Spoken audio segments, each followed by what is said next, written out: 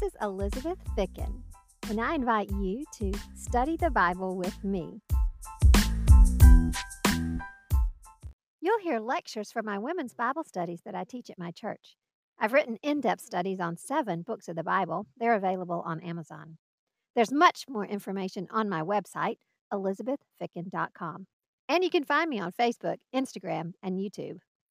Let's dig into God's Word together now, knowing that His message of salvation has been spoken to us by His Son, our Savior, Jesus Christ.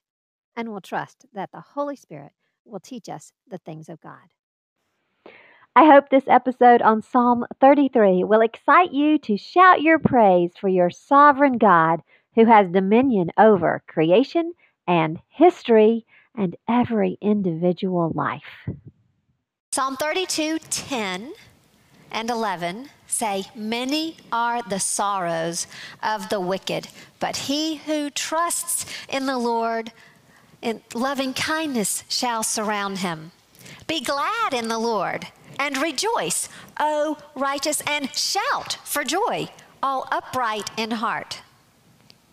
Psalm 32 ends this way, and there is much to rejoice about, and you studied that in your homework, you talked about it in your groups.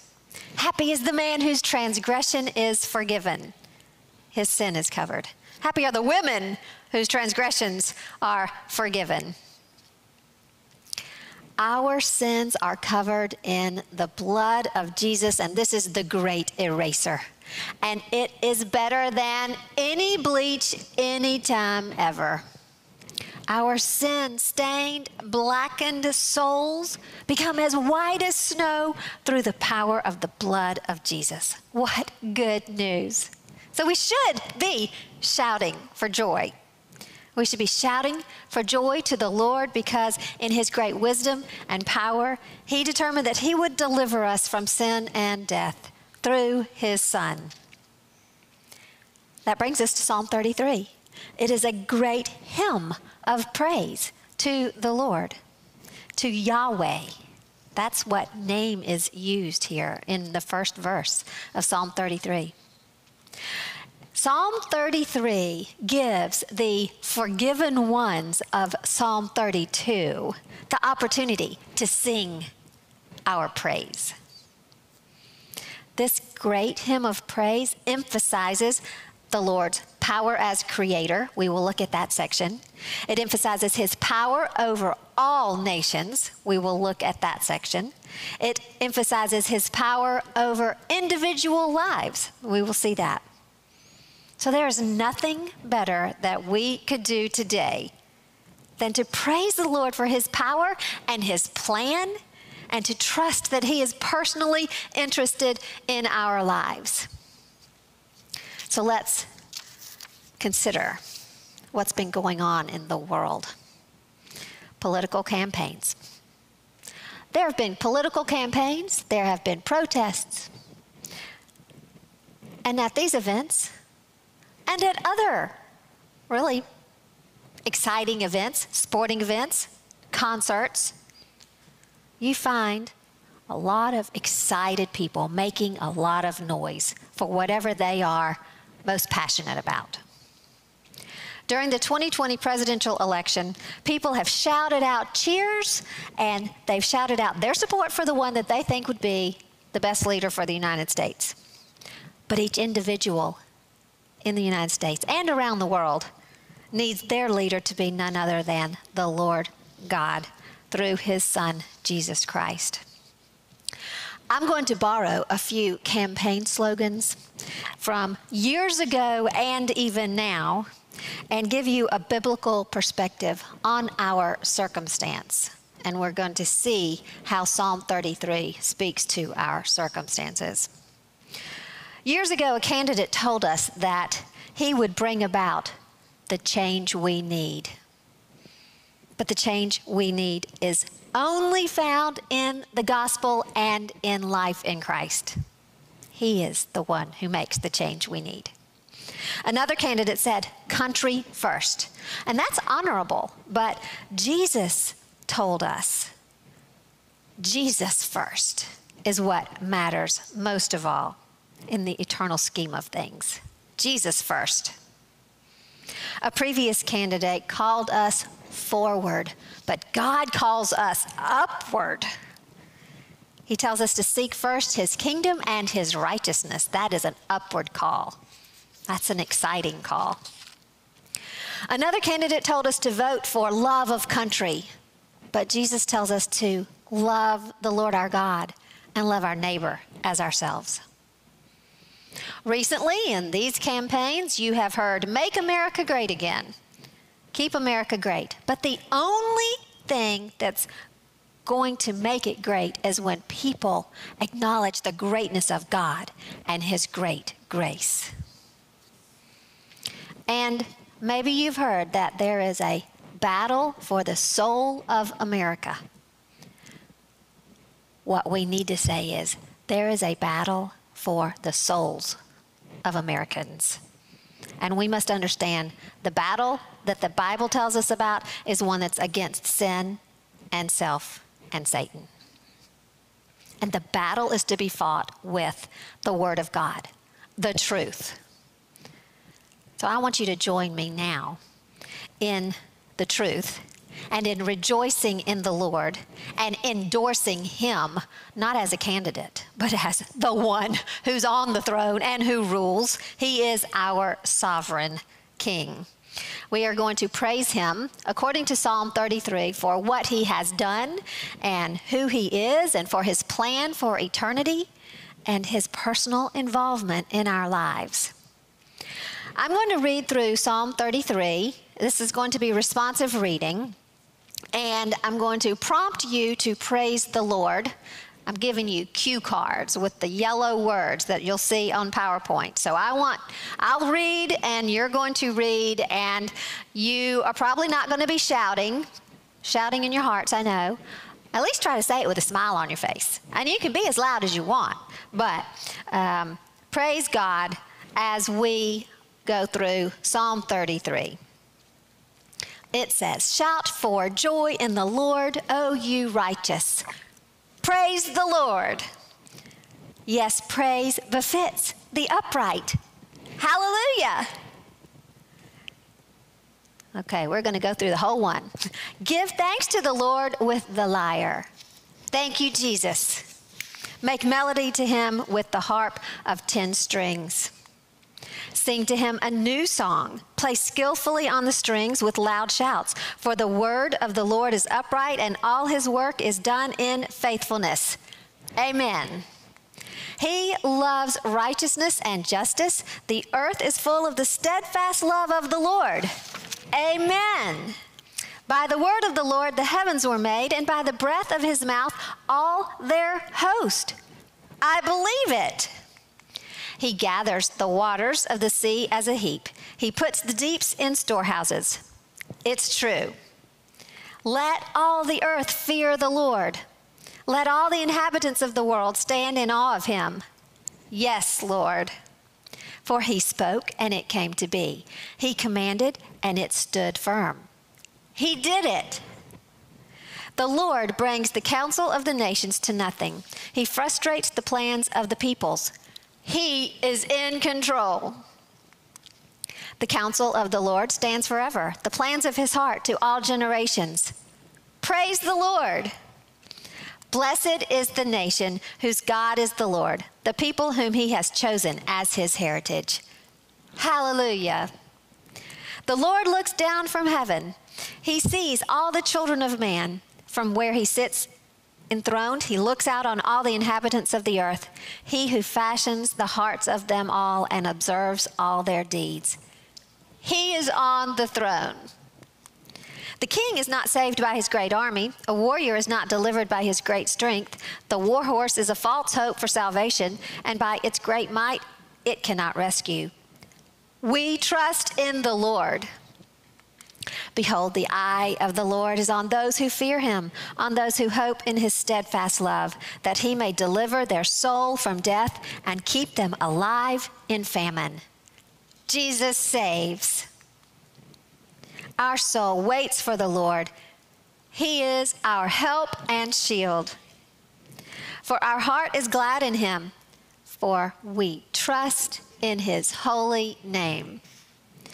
Let your steadfast love, O Lord, be upon us, even as we hope in you. Amen. Without digging deep into this psalm, we can understand that it praises the Lord for being creator of the earth, and it praises the Lord because he's the master planner over all the nations and over all history. And we can understand that it praises the Lord because he knows us intimately, and he is the one who will help us. But we're going to look at the psalm a little more closely now and absorb the truths that it celebrates. The introduction is a call to praise, the first 3 verses. That's pretty obvious. It mentions 2 instruments to be used in this song of praise, the harp and the 10-stringed lyre.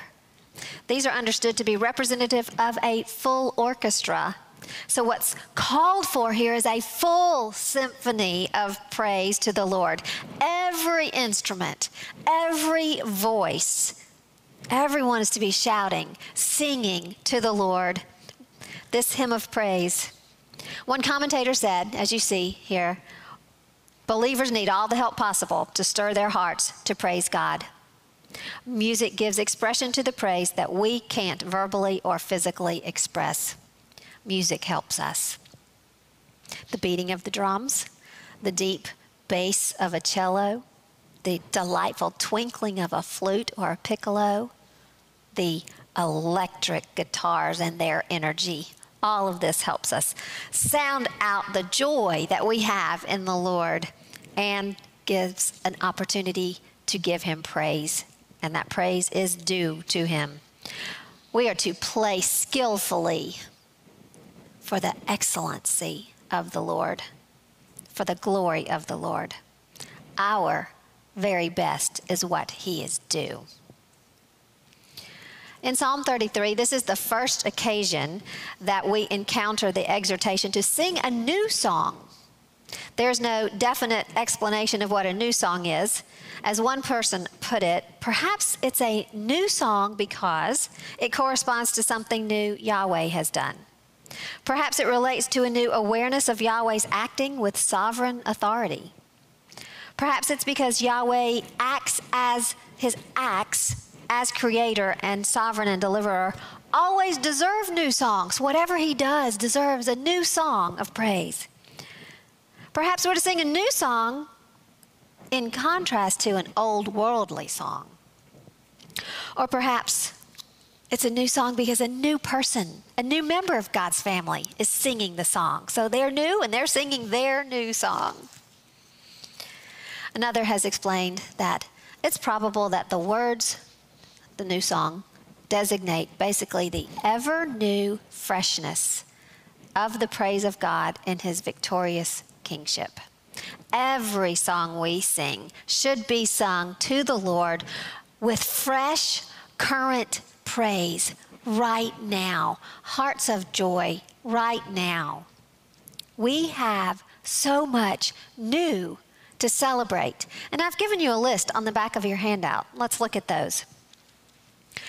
His mercies are new every morning, Lamentations 3:23. He has put a new spirit in us, his spirit, the Holy Spirit, Ezekiel 36:26. Well, 11:19 and Ezekiel 36:26 talks about it. He has given us a new heart. He has given us a new commandment to love one another even as he has loved us, John 13:34. We are members of the new covenant, 2 Corinthians 3:6. Anyone in Christ is a new creation, 2 Corinthians 5:17. We have put on the new man, Ephesians 4:24. We enter the Holy of Holies by a new and living way. The old way didn't let us into the Holy of Holies, Hebrews 10:20. We will receive a new name. There's more new coming to us that we can't even imagine. Revelation 2:17. We're looking forward to a new heavens and a new earth, Revelation 21:1. A new Jerusalem, Revelation 21:2. When we get there, we will sing another new song, and probably new song, one after another, Revelation 14:3. And the one who sits on the throne is making all things new. Revelation 21:5. In Psalm 33, we're singing a new song about something very old.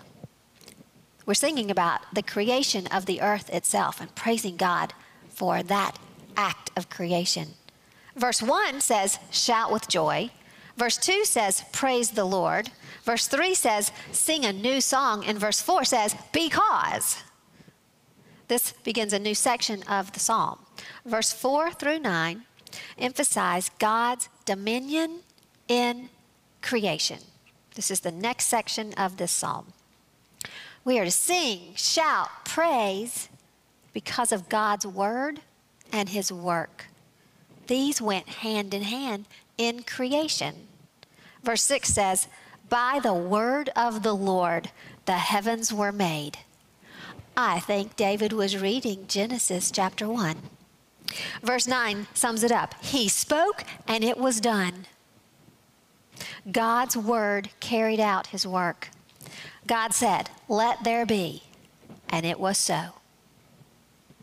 Recognizing the power of God in his act of creating the earth should bring about fear, awe, reverence, praise, trust. Why? Well, if God can make something out of nothing, then can't he do anything he wants? Yes, he can. You know, he can. Isn't he the greatest power in the universe? Can the created thing, that's you and me, have any greater power than the one who created it? It's really logically impossible that we could have a greater power than God. We cannot. There's a little story that you may have heard before, but it's a good reminder of the truth. So let me share it with you, and then you can share it with someone else. One day, a group of scientists got together and decided that man had come a long way and no longer needed God. So they picked one scientist to go and tell God that they were done with him. The scientist walked up to God and said, God, we've decided that we no longer need you. We're to the point that we can clone people and we can do many miraculous things, so why don't you just go on and get lost? God listened very patiently and kindly to the man, and after the scientist was done talking, God said, very well, how about this? Let's have a man-making contest. To which the scientist replied, okay, great. God added, now we're going to do this the way that I did it to begin with, back in the old days with Adam. The scientist said, sure, no problem. And he bent down and grabbed himself a handful of dirt. And God just looked at him and said, no, no, no, get your own dirt. I love that story. I do. I love that story. That settles it. There's no way. I don't know that any man can create matter. I'm looking at my scientist. They cannot, she affirms. The scientist in the room affirmed. Recognizing God's power in Psalm 33:8, it says, let all the earth fear the Lord. Fearing the Lord because he is the creator. He can do anything he wants. Let all the inhabitants of the world stand in awe of him. Recognizing God's dominion over creation is the basis for recognizing and understanding God's dominion over history. So he created the earth, and now we look at what he's been doing ever since the creation, the history of everything that's ever happened on the earth. Verses 10 through 17 make up the second section of the hymn. Psalm 33, 10 through 17. The Lord nullifies the counsel of the nations. He frustrates the plans of the peoples. The counsel of the Lord stands forever, the plans of his heart from generation to generation. We're seeing God's dominion over history. The God who had the power to create the world has the power to be in control over the world. What good news. It is so much help for us to go back to the beginning and go back to the first words of the Bible. In the beginning, God created. What a foundation it is for understanding things that are happening all around the world. God is the one who directs the course of nations. He's the one who has planned out the kings of the earth. He has planned and put in place the rulers of nations. He has raised up nations and brought them down. And God has planned out the presidents of the United States and the leaders of Israel as well. Let's remember the first coordinated plan of the people. Back in Genesis 11, it was to build a tower. They wanted to build a tower whose top would reach into the heavens. They wanted to make a name for themselves so that they would not be scattered over all the earth. And God said, nope, that's not happening. Here's the record of this. Genesis 11, 7 and 8. God said, come, let us go down there, confuse their language, that they may not understand one another's speech. So the Lord scattered them abroad from there over the face of the whole earth, and they stopped building the city. And the Tower of Babel was no more.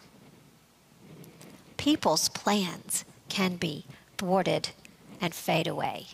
They will be if that's what God wants to do. But the counsel of the Lord stands forever. The plans of his heart stand from generation to generation. What are the Lord's plans? You know what many of them are. He is making all things new. He is fulfilling his plan, his way. Isaiah 46, 9 through 13 says this, remember the former things long past, for I am God, and there is no other. I am God, and there is no one like me, declaring the end from the beginning, and from ancient times things which have not been done, saying, my purpose will be established, and I will accomplish all my good pleasure.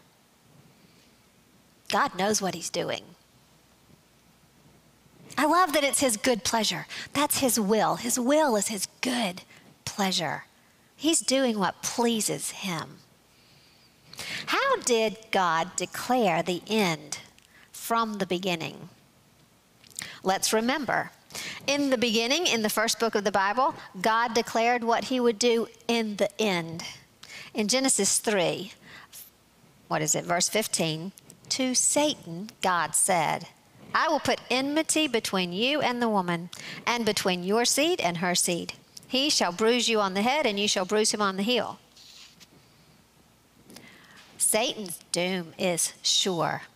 The end has been prophesied to us and told to us in Revelation 20, verse 10. The devil who deceived them was thrown into the lake of fire and brimstone, where the beast and the false prophet are also, and they will be tormented day and night forever and ever. Satan's doom is sure. We also see another end from the beginning. In Genesis 12, 2 and 3, this is regarding at the beginning of God's creation of the nation of Israel. To Abraham, he said, I will make you a great nation, and I will bless you and make your name great, and so you shall be a blessing. And I will bless those who bless you, and the one who curses you, I will curse. And there is no change to this promise of God. Genesis 17:4 is a continuation more about God's making of the nation of Israel and his promise to Abraham. No longer shall your name be called Abram, but your name shall be Abraham, for I will make you the father of a multitude of nations, and I will make you exceedingly fruitful, and I will make nations of you, and kings shall come forth from you. In these two passages, we see that God is promising many things to Abraham, summed up as land, seed, and blessing. The blessing that is coming through Abraham is the nation of Israel and Jesus, who is the king over all. So the ultimate fulfillment of God's promise to Abraham regarding the blessing and the king is found in Jesus. And Matthew tells us about him. Matthew 1:1, this is the book of the genealogy of Jesus Christ, the son of David, the son of Abraham. He's definitely one of the seed of Abraham. Another declaration that God made at the beginning stages of the nation of Israel is found in Genesis 49:10. It says, "The scepter shall not depart from Judah, nor the ruler's staff from between his feet, until Shiloh comes. And to him shall be the obedience of the peoples." And God has declared that this ruler from Judah will be victorious in the end. The scepter and the ruler's staff are what give the conquest. And in Revelation 5:5 it says, "One of the elders said to me, 'Stop weeping. Behold, the Lion that is from the tribe of Judah, the root of David, has overcome so as to open the book and its 7 seals.'" So you know this is talking about Jesus. He is of the tribe of Judah, the root of David. "And the 7th angel sounded," Revelation 11:15. "There arose loud voices in heaven saying, 'The kingdom of the world has become the kingdom of our Lord and of his Christ, and he will reign forever and ever.'" This is the king that we're waiting to see take his rightful place. It belongs to him now. God is carrying out the things that must happen until Jesus is on the throne ruling over all the nations. And we can praise the Lord right now because his plan will be accomplished. The end which he declared from the beginning will come about. Just as his word created the heavens and the earth, his word will carry out his plans. Because the Lord will carry out his plans, the nation who submits to his plans and his ways and his rule, that nation will be blessed. And this is promised in Psalm 33:12. "Blessed is the nation whose God is the Lord, the people whom he has chosen for his own inheritance." Now you see the flag of Israel up here with the Star of David and our American flag before you as we are thinking about both of these nations in Psalm 33. I was brought a really great prop that I've never seen before, but these are glasses with the Star of David, making you think of Israel, the flag of Israel on them. And we need to look at Israel the right way. We need to see Israel through God's eyes. We need to read scripture about Israel, looking at it the right way. So thanks for that. And we have one take-home door prize for someone who wants a pair. So you can see Israel the right way. Let's look and think about Israel right now. Psalm 33:12. "Blessed is the nation whose God is the Lord, the people whom he has chosen for his own inheritance." He has definitely chosen the people of Israel, the nation of Israel. He created it. They are his people. Commentator Peter Craigie says, "The nation whose God is the Lord is blessed precisely because its national existence is based upon the divine plan, not merely upon human aspirations. The blessing comes because it is God's plan to bless." Israel's existence as a nation is because of the Lord's plan. They are his chosen people. They are created for his name's sake, to show his glory, to show his holiness, to be a kingdom of priests to the world and to declare who God is to the world. The nation of Israel gave us Jesus, our Savior. So Israel's existence as a nation is because of the Lord's plan. They are legitimate. And don't forget, those who bless Abram and those who bless Israel will be blessed. Those who curse Israel will be cursed. That continues today. What about the rest of the nations of the world? Can we apply Psalm 33:12 to other nations? Yes, we can, because they too have their existence because of the plan of the Lord. We need to remember God created nations himself at the Tower of Babel. We saw that. All nations, tribes, and tongues were created because of God's plan, his word, his power. Our country today is a part of God's plan. We can be sure of that. The United States is a part of God's story as much as the Egyptians and the Babylonians and the Persians and Greeks and Romans were. This verse, Psalm 33:12, tells us that the nation who worships the Lord will be blessed. They will be happy. This is good news. It's also bad news, because it means that the nation who does not worship the Lord will not be blessed and will not be happy. This is sober news for us in the world today and in the United States. Our country was founded on Judeo-Christian principles. These are the principles that are found in the Bible. Many of our leaders today in the United States have departed from God's way, from his way of life described in the Bible. So it won't be surprising if there are unhappy people, if our nation has trouble. What do we need in the United States to make America great again? What do we need to do in the battle for the souls of Americans? I think you know the answer to the answer to the question that I just asked. What do we need to do? Stephen Davey has a book called I Pledge Allegiance, and I want to share what he says in this. Our relationship to society is not to reform it, but to redeem it, one person at a time. Our mission is not moral reformation, but spiritual reformation. Politics can never achieve that end. The state does not have the equipment to bring about lasting change.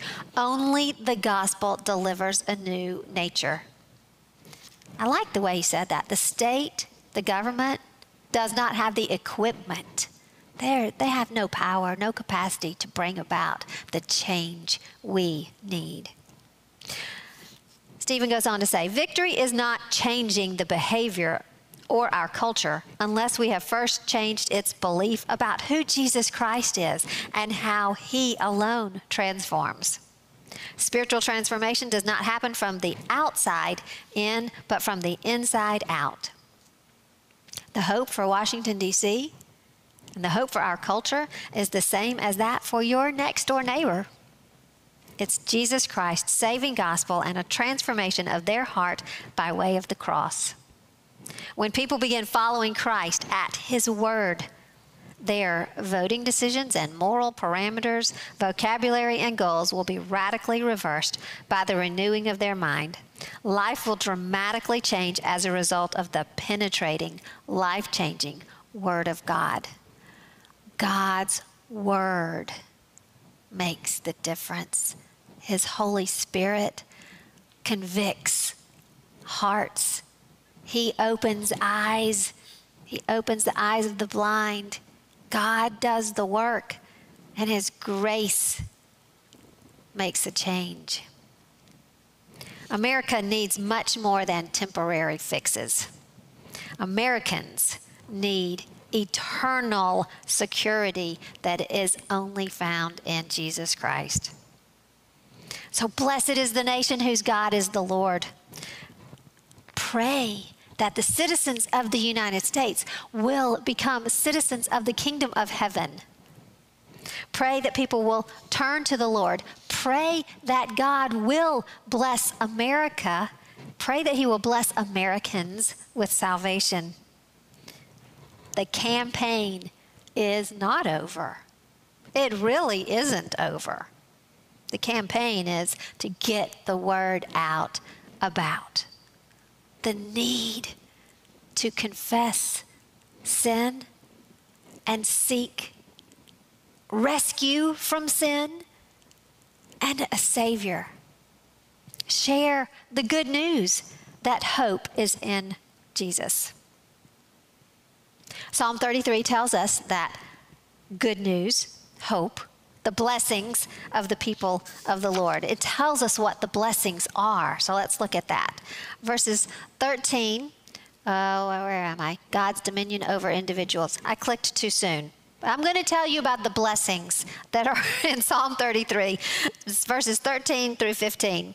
It says, the Lord looks from heaven. He sees all the sons of men. From his dwelling place, he looks out on all the inhabitants of the earth. He who fashions the hearts of them all, he who understands all their works. This tells us God sees us. God sees us and he knows us. Not only was he on the throne and powerful at creation, not only is he on the throne and ruling over nations and rulers, God is on the throne and aware of every individual person. So you can see why this is up here now. We're looking at God's dominion over individuals. He's the deliverer, not any king or warrior or military might. God sees the inhabitants of the earth, and he knows they need delivering.